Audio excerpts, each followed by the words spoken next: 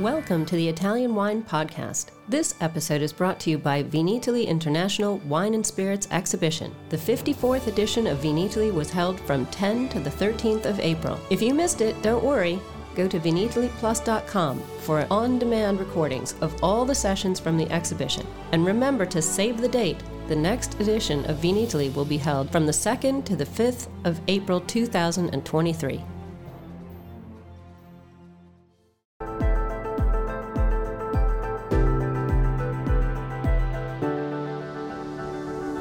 Welcome to the Italian Wine Podcast. I'm Cynthia Chaplin, and this is Voices. Every Wednesday, I will be sharing conversations with international wine industry professionals, discussing issues in diversity, equity, and inclusion through their personal experiences working in the field of wine. If you enjoy the show, please subscribe and rate our show wherever you get your pods.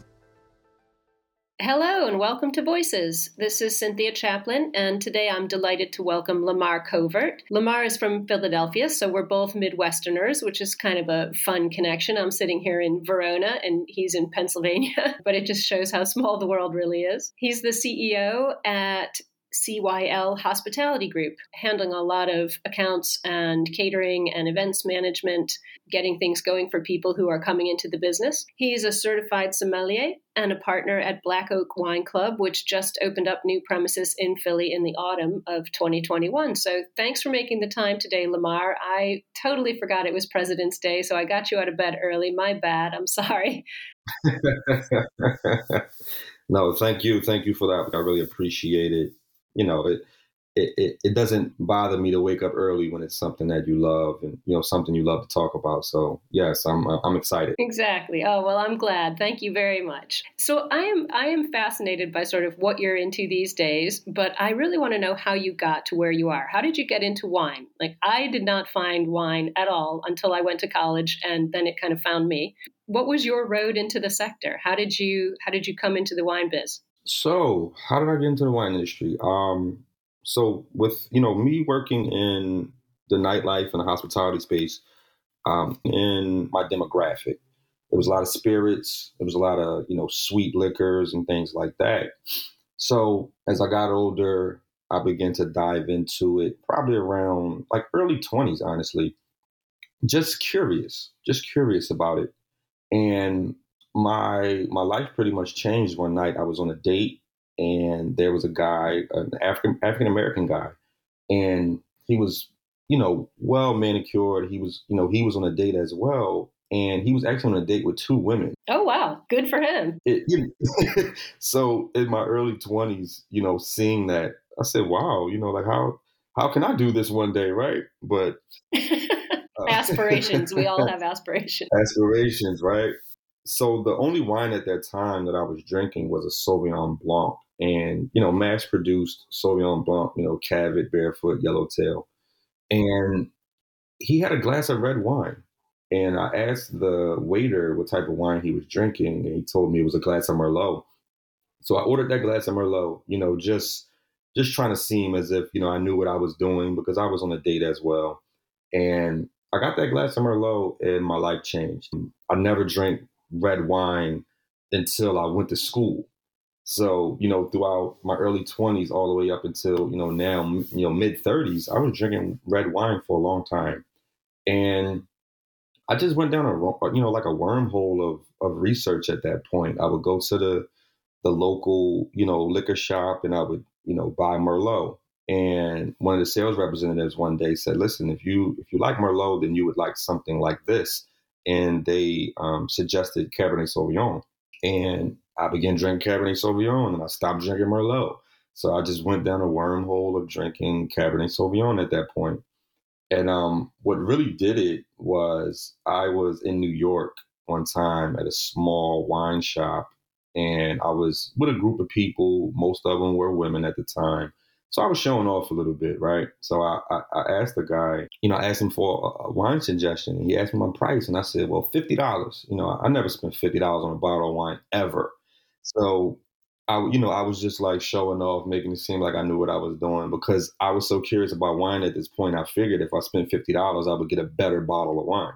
So he asked me what I drink, and I told him, I drink big, full bodied wines like Merlot and Cabernet. So he said, listen, try this. And he gave me a bottle of Bordeaux. Oh my goodness. And blew your mind. Blew my mind, right? It was a whole new world. It was a whole new world. It literally was like going to another country and never seeing, any of the, the scenery.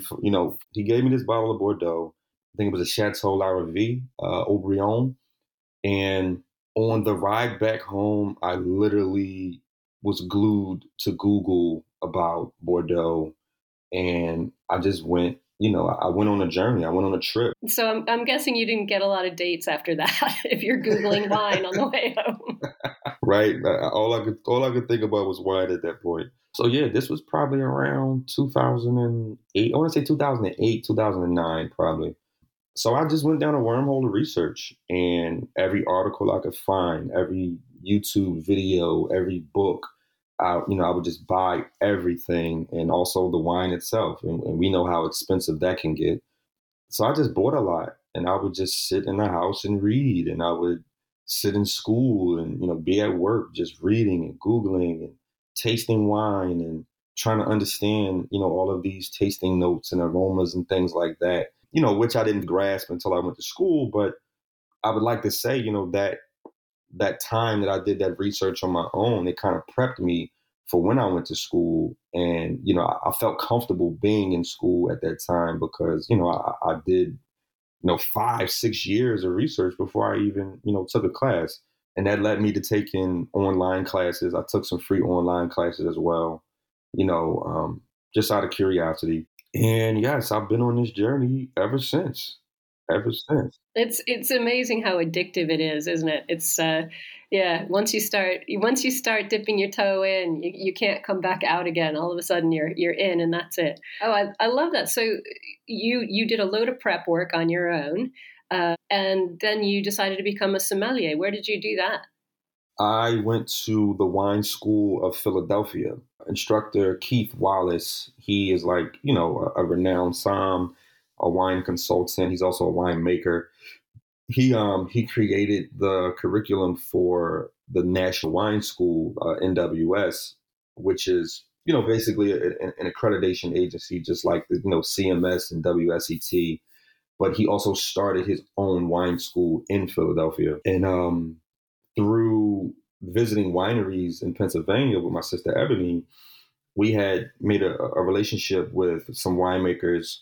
And, we would go so much and, we would taste wine so much. And I would have conversations with these winemakers.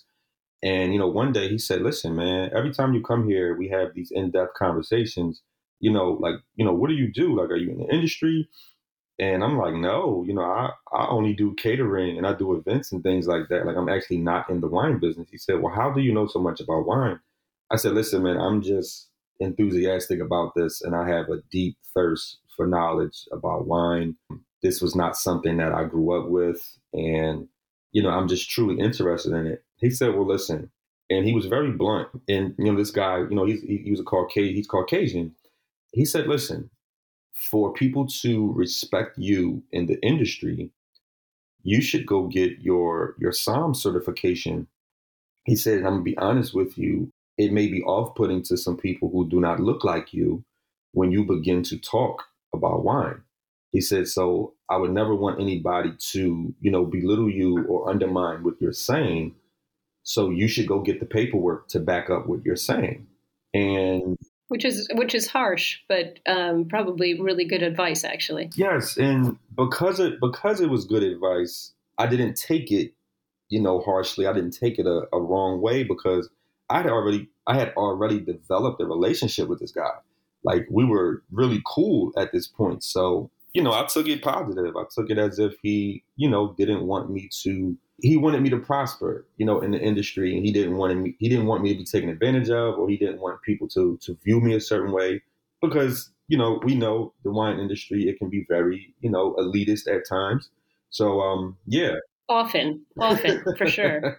Yeah, and I mean the sad part about all of this is that you were talking to what was it, 2008, 2010. This wasn't like 65 years ago. It was just recently. So, but it's I think also as you said, it's not just wine. The wine industry isn't just fairly not diverse, but it is one of those elitist things where you do have to have the creds and you have to have the paperwork and things to show that you know what you're talking about. And I think, if you're coming in, as a Black person or a person of color or someone else, I think he gave you really good advice. It shouldn't be that way, but it still is, which is a big problem. Yeah, but it's par for the course. So I'm here. So you did it. So you did it. I did it. Yes, I did it. I am, certified Som. I'm in progress of becoming an advanced Som probably by the fall of this year. So I would be an advanced Som by then. So yes, I'm still in school. Are you doing it with the Court of Master Sommelier in the States? So I'm taking my advance with the same school right now, and they have a master program, but their master program is more so focused on business. So it's, if you want to start a wine business, I'm not sure if I'm going to go the CMS route. The level of knowledge that I have obtained from, NWS and the Wine School of Philadelphia, I view it as being on par with, other accreditation agencies. I know a lot. Absolutely. Yeah, I know a lot of people who are, who sat at CMS and they also did WSET, and we have these back and forths, these conversations, and it just reassures me that okay, you actually know what you're talking about. You actually got the proper, knowledge on par with the other accreditation agencies. So yes, I don't know. I always thought about going master, but it's just not in the cards for me right now. Yeah, it's an interesting time for them too. With they've had the big scandal with the misogyny that was going on, so it's pretty clear that they're not the most welcoming place to start with. And it sounds like Keith has done you right. So that's and it's great how different areas of wine study can really provide you with similar, if not exactly the same information. And it really comes down to your ability and willingness to put in the time and study. And it sounds like you did that in spades. Exactly. And that's how I always viewed it. Do I want to go to CMS? And again, I'm not speaking down on, CMS at all, but if I can sit down and I have this thirst for knowledge that I have, and I just want to do this research on my own, every book that has been recommended in the wine industry, I have that book in my house. So if I want to just obtain this knowledge for myself and for me to be able to move forward and start a wine business or, wine businesses in the future, I can do that on my own, so I kind of just like weighing my options at this point. Do I want to go that far? And we'll see. But I'm going to finish up advanced first, and then we'll see what happens after that. Well, you've got some pretty cool options. And I'm really excited about your new venture, which is Black Oak. I'm dying to hear how this is going. I know it started up sort of over a year ago, offering classes and things online, industry updates, and listing Black-owned wine brands. And you're hosting a podcast, the Wine and Cheese Girls podcast. I love that. And events and vacation getaways and stuff. I love the premise behind it, that wine brings people together and starts conversations, because I obviously could talk about wine forever. It sounds like you could too. But your sister said a really cool thing. Ebony said, the biggest thing for me is being able to educate people who look like me and make them feel comfortable walking into and being in rooms that may have been intimidating before. And I'm a wine educator too. And so this is important to me to talk about how to diversify our industry and how to educate people, how to make it more welcoming, how to open doors for people who felt excluded. So what are your goals for Black Oak? I'm excited about this. Black Oak. So, these wineries that we were visiting, right, when I met my friend Brian, who gave me this information, we were actually in the process of getting a wine produced by this winery. And throughout these conversations of getting this wine produced,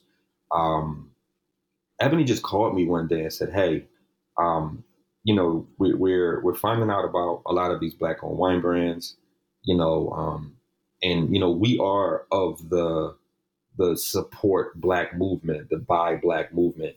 So she said, "Listen, we should start this wine club." And literally, it was like a 5 minute call. She called me really fast. Like Ebony, she's like a doer. She's a go getter. So, I was probably in the midst of doing something. She called me, and I'm just like, yes, yes, okay, all right, let's do it, let's do it. Just getting back to whatever I was doing, and literally maybe 48 hours, there was an LLC, there was a website being produced. So it just kind of took, me and my other partners by storm when this happened. So the purpose of it is to expose black owned wine brands, black owned winemakers, black owned, people in the industry, black people in the industry, but then also educating our community about wine. So one thing that we began doing was we were doing in-home tastings, and we were doing online tastings, especially because this started in the pandemic. So, we had to start whichever way we could at the time. And, one thing we realized is that a lot of, people from our communities, and, when I say that, I'm talking about Black people, we don't come up with wine. We don't grow up with wine. A lot of us, we grew up with spirits in our households, and probably the most thing we had, the thing that we had that was closer to wine was like Manischewitz. Oh my God. Exactly. So we don't have a lot of wine knowledge. A lot of our families did not own land. They weren't vintners, and also in our communities, they don't market wine. They market spirits. They market sweet liqueurs. So wine was kind of something that we weren't privy to. And what I realized is that when they taste wine, they get turned off, and they believe that that's what all wine tastes like. If you've been drinking, cognac or whiskey or vodka, once you taste a glass of wine, you're like, oh, I don't like wine. Yeah, you have to recalibrate your whole palate. Exactly. It's like 1,400 varietals in the world. Like every wine does not taste the same. So, we felt like one of those barriers to entry was education, educating people about wine, how to taste it, how to smell it, what it looks like, what the mouthfeel is, all of those things. And hopefully that will allow people or that will encourage people to buy more wine. Because if we're trying to get people to buy wine, and especially with Black oak, get them to buy Black owned wine, you have to be educated before you would even take that step to even search out a Black owned wine brand, or, search out wine itself. Most people go to the local liquor store and they buy the thing that they always buy, what they're used to, what somebody else told them about. So, there's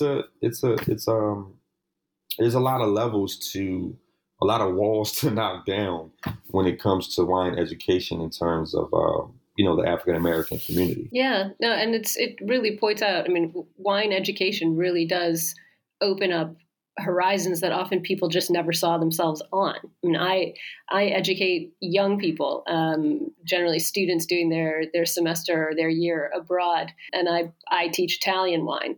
And most of them, if they've had wine at all, it was Frangia, it was something else. And it is fun to see, as you say, those walls come down. But particularly, for the Black population, people of color who, as you said, this isn't part of your culture growing up. It's not something that you really know anything about.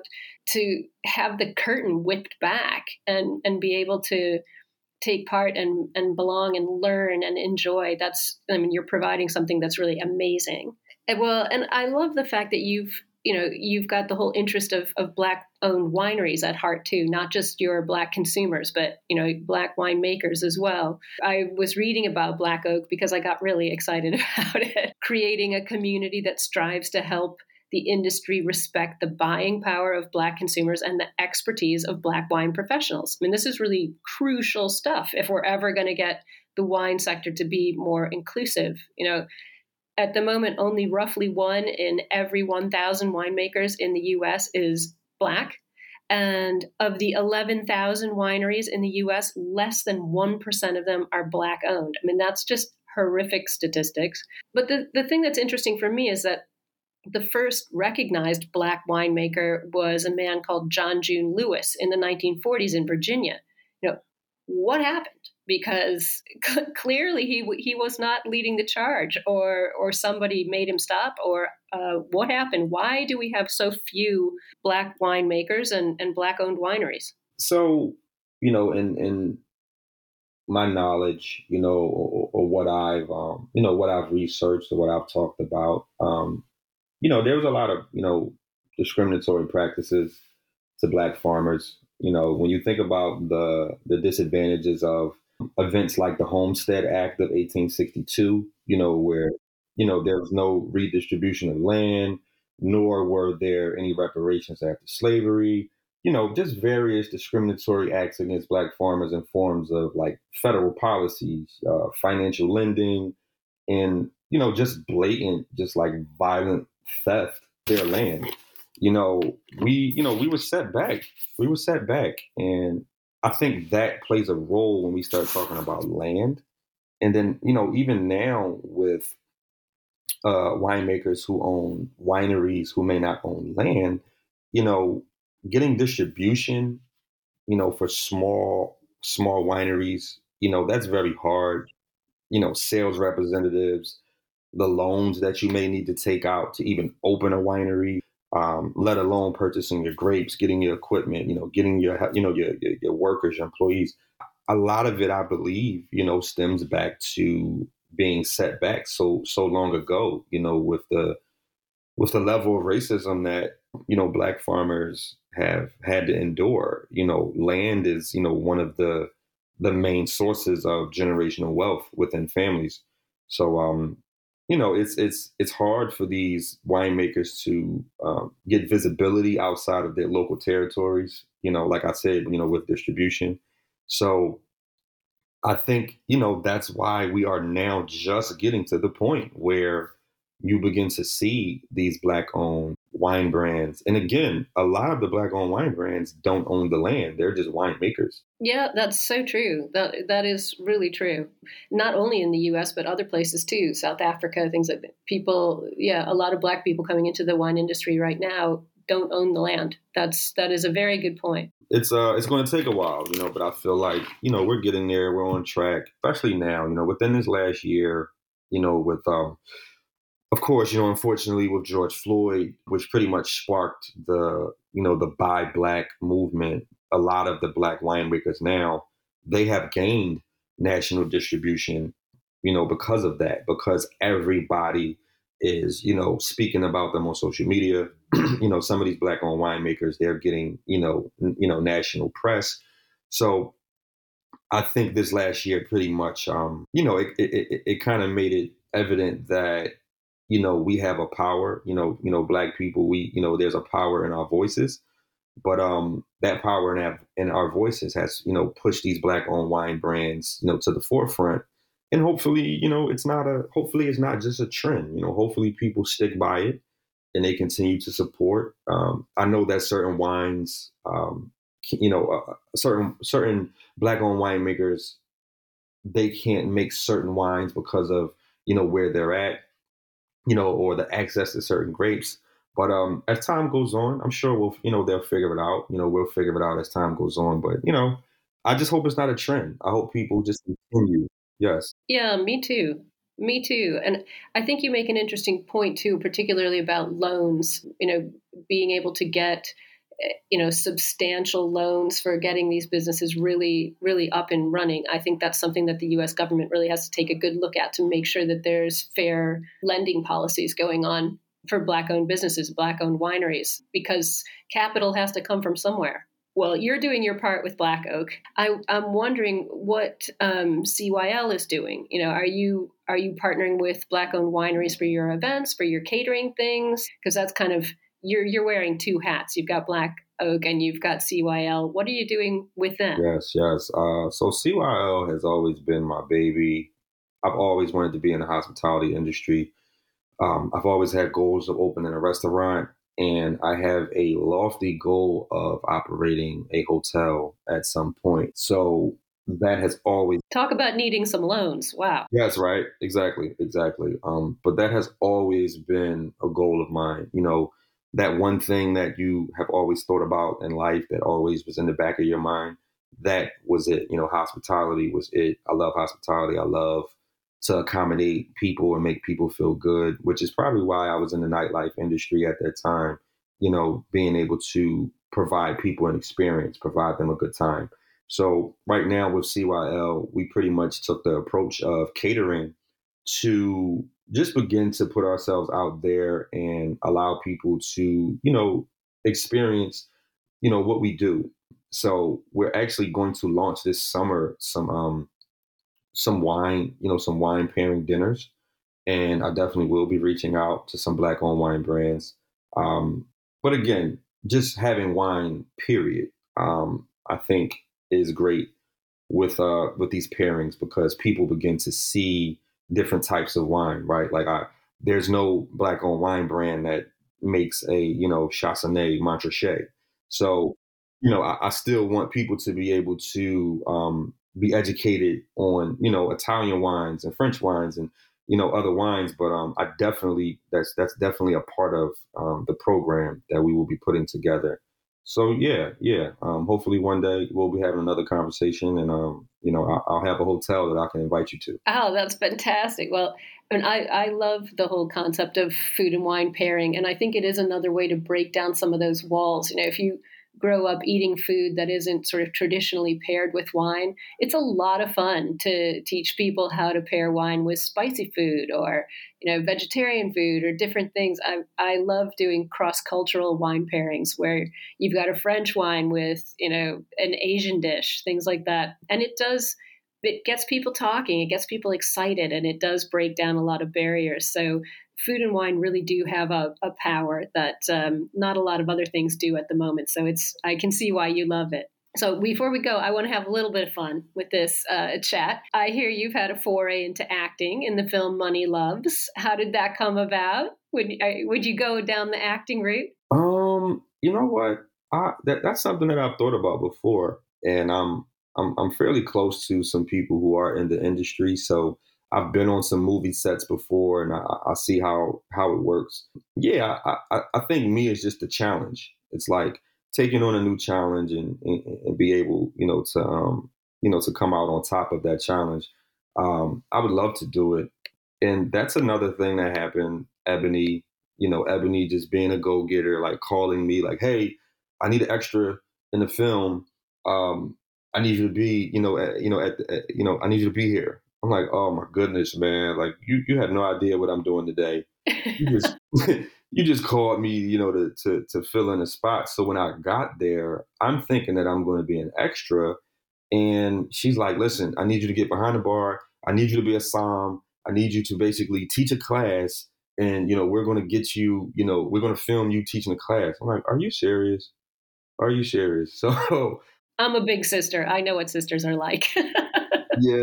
So I basically had to, walk in the building and just turn the light switch on and do what it is that we do, every week. And I enjoyed it. I really enjoyed it. And I actually got it right on the first take. Oh, fantastic. Amazing. Yes. So I walked away from there, feeling very accomplished. So yeah, I would definitely go down that road if I got the opportunity, or if I just had the time to focus on it. Right now, with wine and you hear me, I'm trying to open a hotel. Like I don't know if I have time for an acting gig right now. Yeah, well, you just never know. You never know. And now you've basically become like the cool, good-looking guy in the restaurant when you were on your date drinking your your Sauvignon. Yeah, you've become that guy. So that's a great opportunity to really, as you said, use your voice, be a role model, show people, that it's possible. That could be them too. You never know. You might be inspiring some other poor guy who wants to go out with two women. Exactly. I want to know. I mean, talking about the wine and food thing, also, I know you're pescatarian. So, when nobody's watching you and you're not, needing to put on a show for anybody, what are you drinking? What are your top wines to play around with for pairing with fish?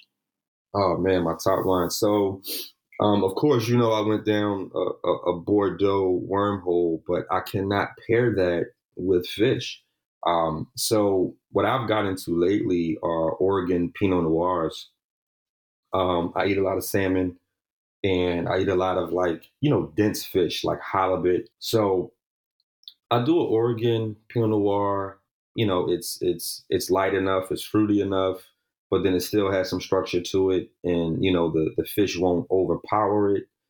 And I love Chablis, and like I just mentioned before, like Chassenay.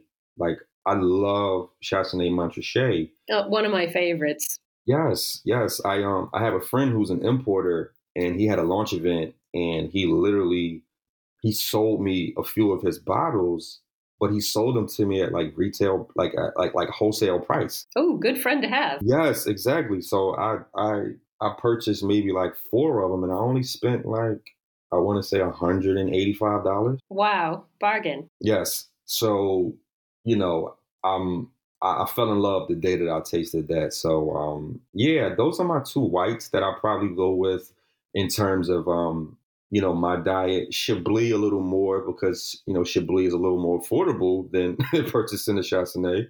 So, whenever I can get my hands on one, yeah, I definitely will. But I keep Chablis and I keep Pinot Noir around the house. Yes. House wines, it's important.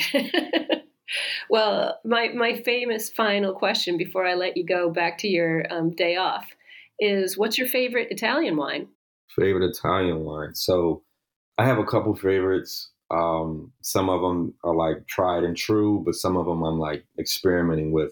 So Brunello, you can't go wrong with Brunello. No, you cannot. The first time I had a Brunello, it was like a 2000 and I want to say 10. So my first experience with a Brunello was amazing, and it's up there with some of those bigger wines, but it's not as harsh. It's still kind of fruity.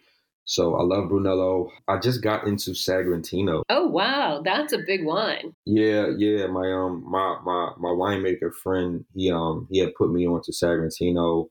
I love it. I'm still experimenting with it, but I've probably had it about, I want to say, three times now, and I enjoyed all of them. So it's just something that I'm playing around with right now. Wrapping my head around. Um, Everyday drinking, Barbera, hands down. Good choice. Yes, just juicy, easy drinking. Pop it open. I love Barbera, and the new Italian wine that I'm trying out now is a Terrassi, Alianico. Oh, yeah. Yep, yep. Campagna. Yes, yes.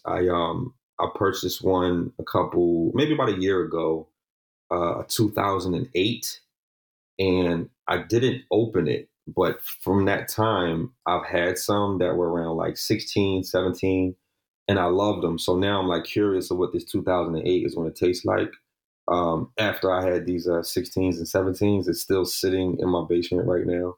So Well, Alianico ages well, so you're gonna have a good surprise when you open that one. yes, yes, and I need a group of people because it's a 1.5 liter. I need some people around who really drink wine to experience this with me. So that'll be a good time. So yeah, those are my four Italians that I pretty much fell in love with and that I'm experimenting with right now. Well, if you're an Oregon Pinot Noir guy, I've got to point you towards Mount Etna Nerello Mascalese from Sicily. Yes. Okay. You got to get your hands on some of that and see what you think. Yes, I had one in school, but it was only like a 2 ounce pour, so I couldn't really experience it too much. Tragedy. Exactly, exactly. So I have to dive into that. Thank you for that recommendation. Well, this has been such a great conversation, Lamar. I really appreciate you taking your time out and getting up early to chat with me. Thank you so much. And I wish you all the best, both for CYL, but really for Black Oak as well. Anything that has education at its heart is something that I really love. So I've got a lot of good thoughts going your way for Black Oak. Oh, thank you as well. I appreciate the opportunity. It's kind of overwhelming because I'm like the new kid on the block. I went through a lot of the episodes that you guys have, and a lot of these people, they're like 20-year industry veterans, and I'm like, wow, okay, how did I get this opportunity? So Because I hunt everybody down. I love talking to everyone. So yeah, it's important for me to talk to people who are new to the business because you've got a different perspective, and that's really crucial. yes. Yes, I'm very humbled by the opportunity. I appreciate you. Thank you so much. Well, it was my pleasure. You have a great day. All right, you too. Thanks for listening to this episode of the Italian Wine Podcast, brought to you by Vinitaly International Wine and Spirits Exhibition, the biggest drinks trade fair in the world. Save the date. The next edition of Vinitaly will be held the 2nd through the 5th of April 2023. Remember to subscribe to Italian Wine Podcast and catch us on SoundCloud, Spotify, and wherever you get your pods. You can also find us at ItalianWinePodcast.com. Chin chin!